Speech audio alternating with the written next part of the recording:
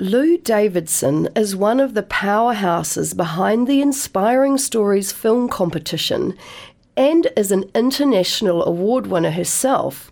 She is here today to talk to us about this awesome competition, how we can get involved, and perhaps you'll get a little bit of Lou's own inspiring story. Welcome to B-Sides on Access Radio, Lou. Oh, thanks, Laurie. It's great to be here. Great to have you here. Lou, what is the purpose of the Inspiring Stories film competition? To try and wrap it up in a nutshell, it is about what we see and what we're exposed to in our daily life that inspires us to do things. And there's nothing more powerful than a moving story. Right. So if we're wanting young people and New Zealanders as a whole to be moved to make a change, a positive change for our country, our world that we live in, we need to start creating these stories that inspire this change.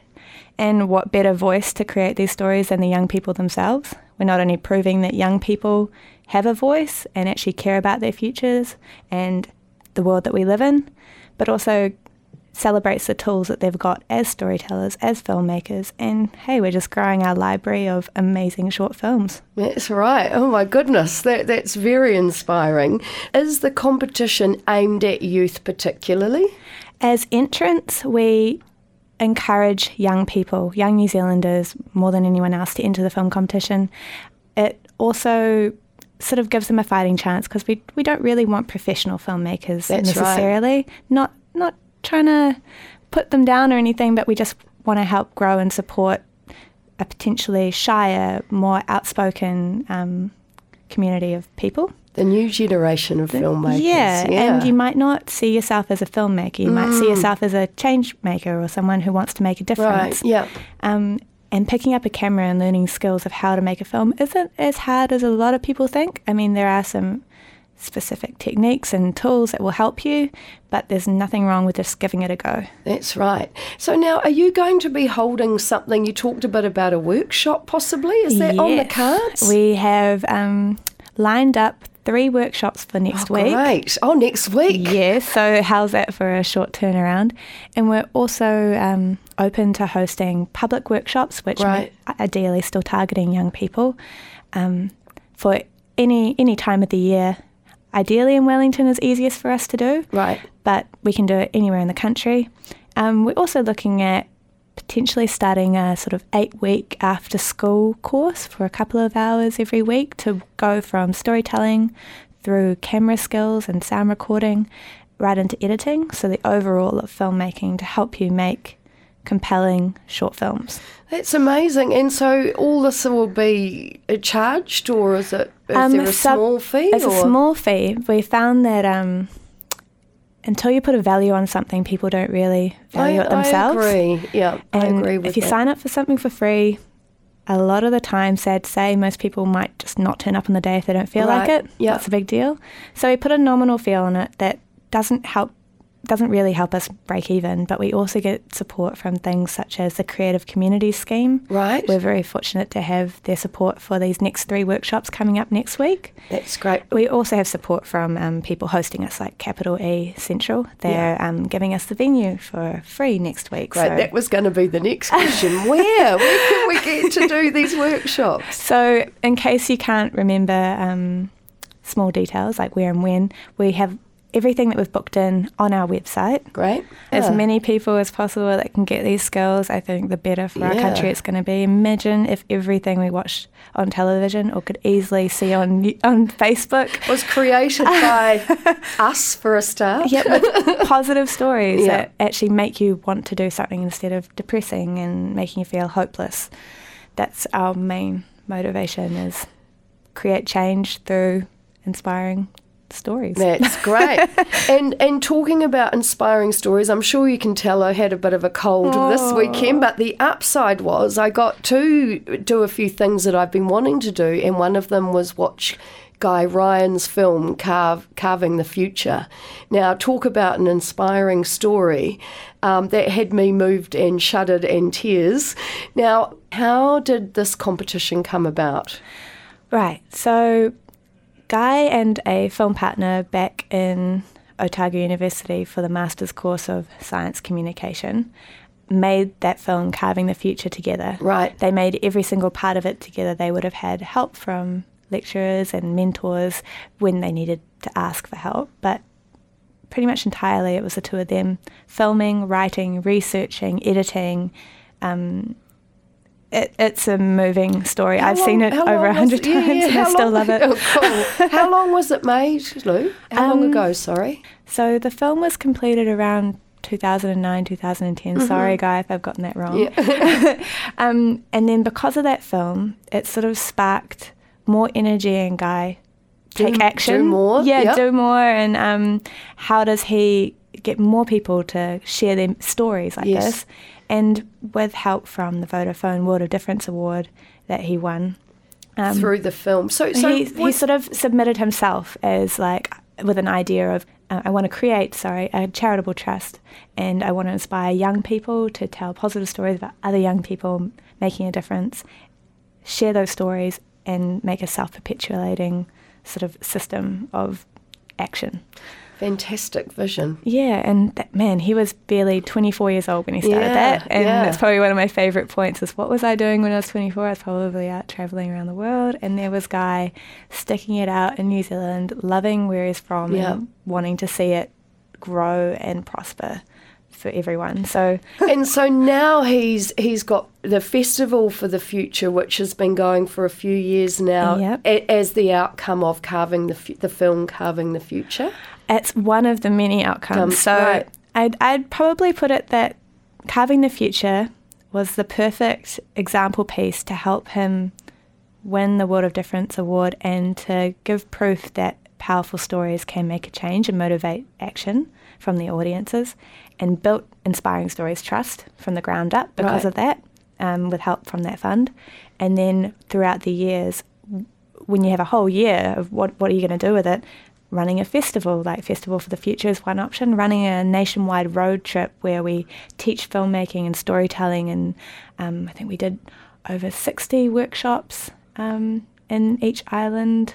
Man, I did it for 2 years and it was a whirlwind of excitement. Amazing. So the winners of the film competition will get their film exhibited as part of these road trips for Festival for the Future? Exactly. So we're growing a library collection that anyone's able to use and share, and teachers in media studies and social studies around the country love using them. That road trip was great to have screenings at, and we haven't got one lined up for this year due to funding difficulties, but it doesn't stop us from planning forward and dreaming big. That's right. Yeah. And so we've got quite a few screenings lined up easily.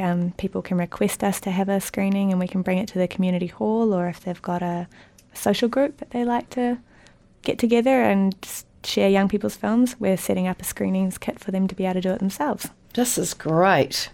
I never want to call myself an oldie, but if I'm kind of, in another generation, I just really want my kids to see these films and be inspired if they're anything like what I've been watching over the weekend. So, yeah, it's an exciting time for you all. How did you then become involved with the Inspiring Stories crew?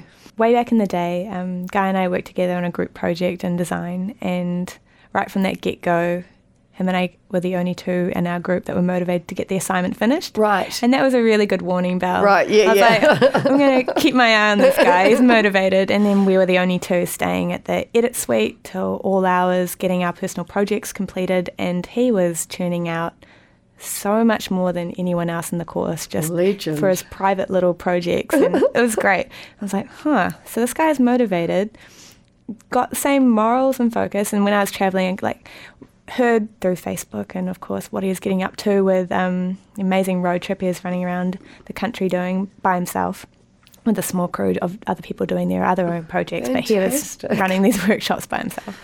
And I was like, I'm doing exactly that right now in India for up in Ladakh. I was like, but I want to be able to bring these skills back to New Zealand. Why am I doing this necessarily overseas? Can start at home. And could actually see it does make a difference instead of just talking about it and taking your skills elsewhere. Why not use them in your own backyard and Invest help grow. here. As well as overseas. I'd love to be able to spread the skills and tools as far as possible. Yeah. But so got in touch with Guy and said, look, I'm going to be back in the country in a couple of months. If you need any extra hands, he's like, yep, you're on. And had a phone chat, and then we started brainstorming version 2 of the nationwide road trip, and we hit the road, and for nearly 4 months we had our spaceship van and went around over 120 different events. Well done. Yeah, it was wicked fun. Great way to see the country and really get in touch with one-on-one. People from everywhere. It was amazing. And then, rolled that out the second year with a crew of 6 for the second year. Wow. 2 separate teams, one for the north, one for the south. So now it's just a mission of how do we make it more than just Guy, who is obviously just one person, but how do we extrapolate that vision that he had and make it something more self-sustainable and have that broader impact. That's right. Without killing yourself from exhaustion. Yes. There's a fine balance there. And Lou, what about you with film? When did you know that film was something that you were going to be committing a good part of your career to, if not all of it? I'd have to say as a toddler, I was obsessed with David Attenborough, like most other kids that sit on their dad's lap to watch TV. It's pretty common. And I was talking about this with a friend the other night, actually, is all of our cartoon characters from my generation were all animals. Right. Like My Little Ponies and Teenage Mutant Ninja Turtles, and I could probably rattle off a few more, but I don't want to sound too dated. But so I have a feeling that possibly was ingrained that wildlife filmmaking was where my passion was, and the idea of wanting to represent things or creatures or beings that cannot represent themselves. That idea, because people are always going to look after people. In my mind, I know there's a lot of times that that's contradicted. Yes. But you're going to look out for your own when it comes down to it. But it's like, who's going to look out for these guys? There's some logic in that. Yeah. And this is a kid's logic, so obviously things have grown and changed since then and adapted. But then in uni discovered this course, Natural History Filmmaking and Science Communication is what it was called back then. Right. Massive title. And then just that was it.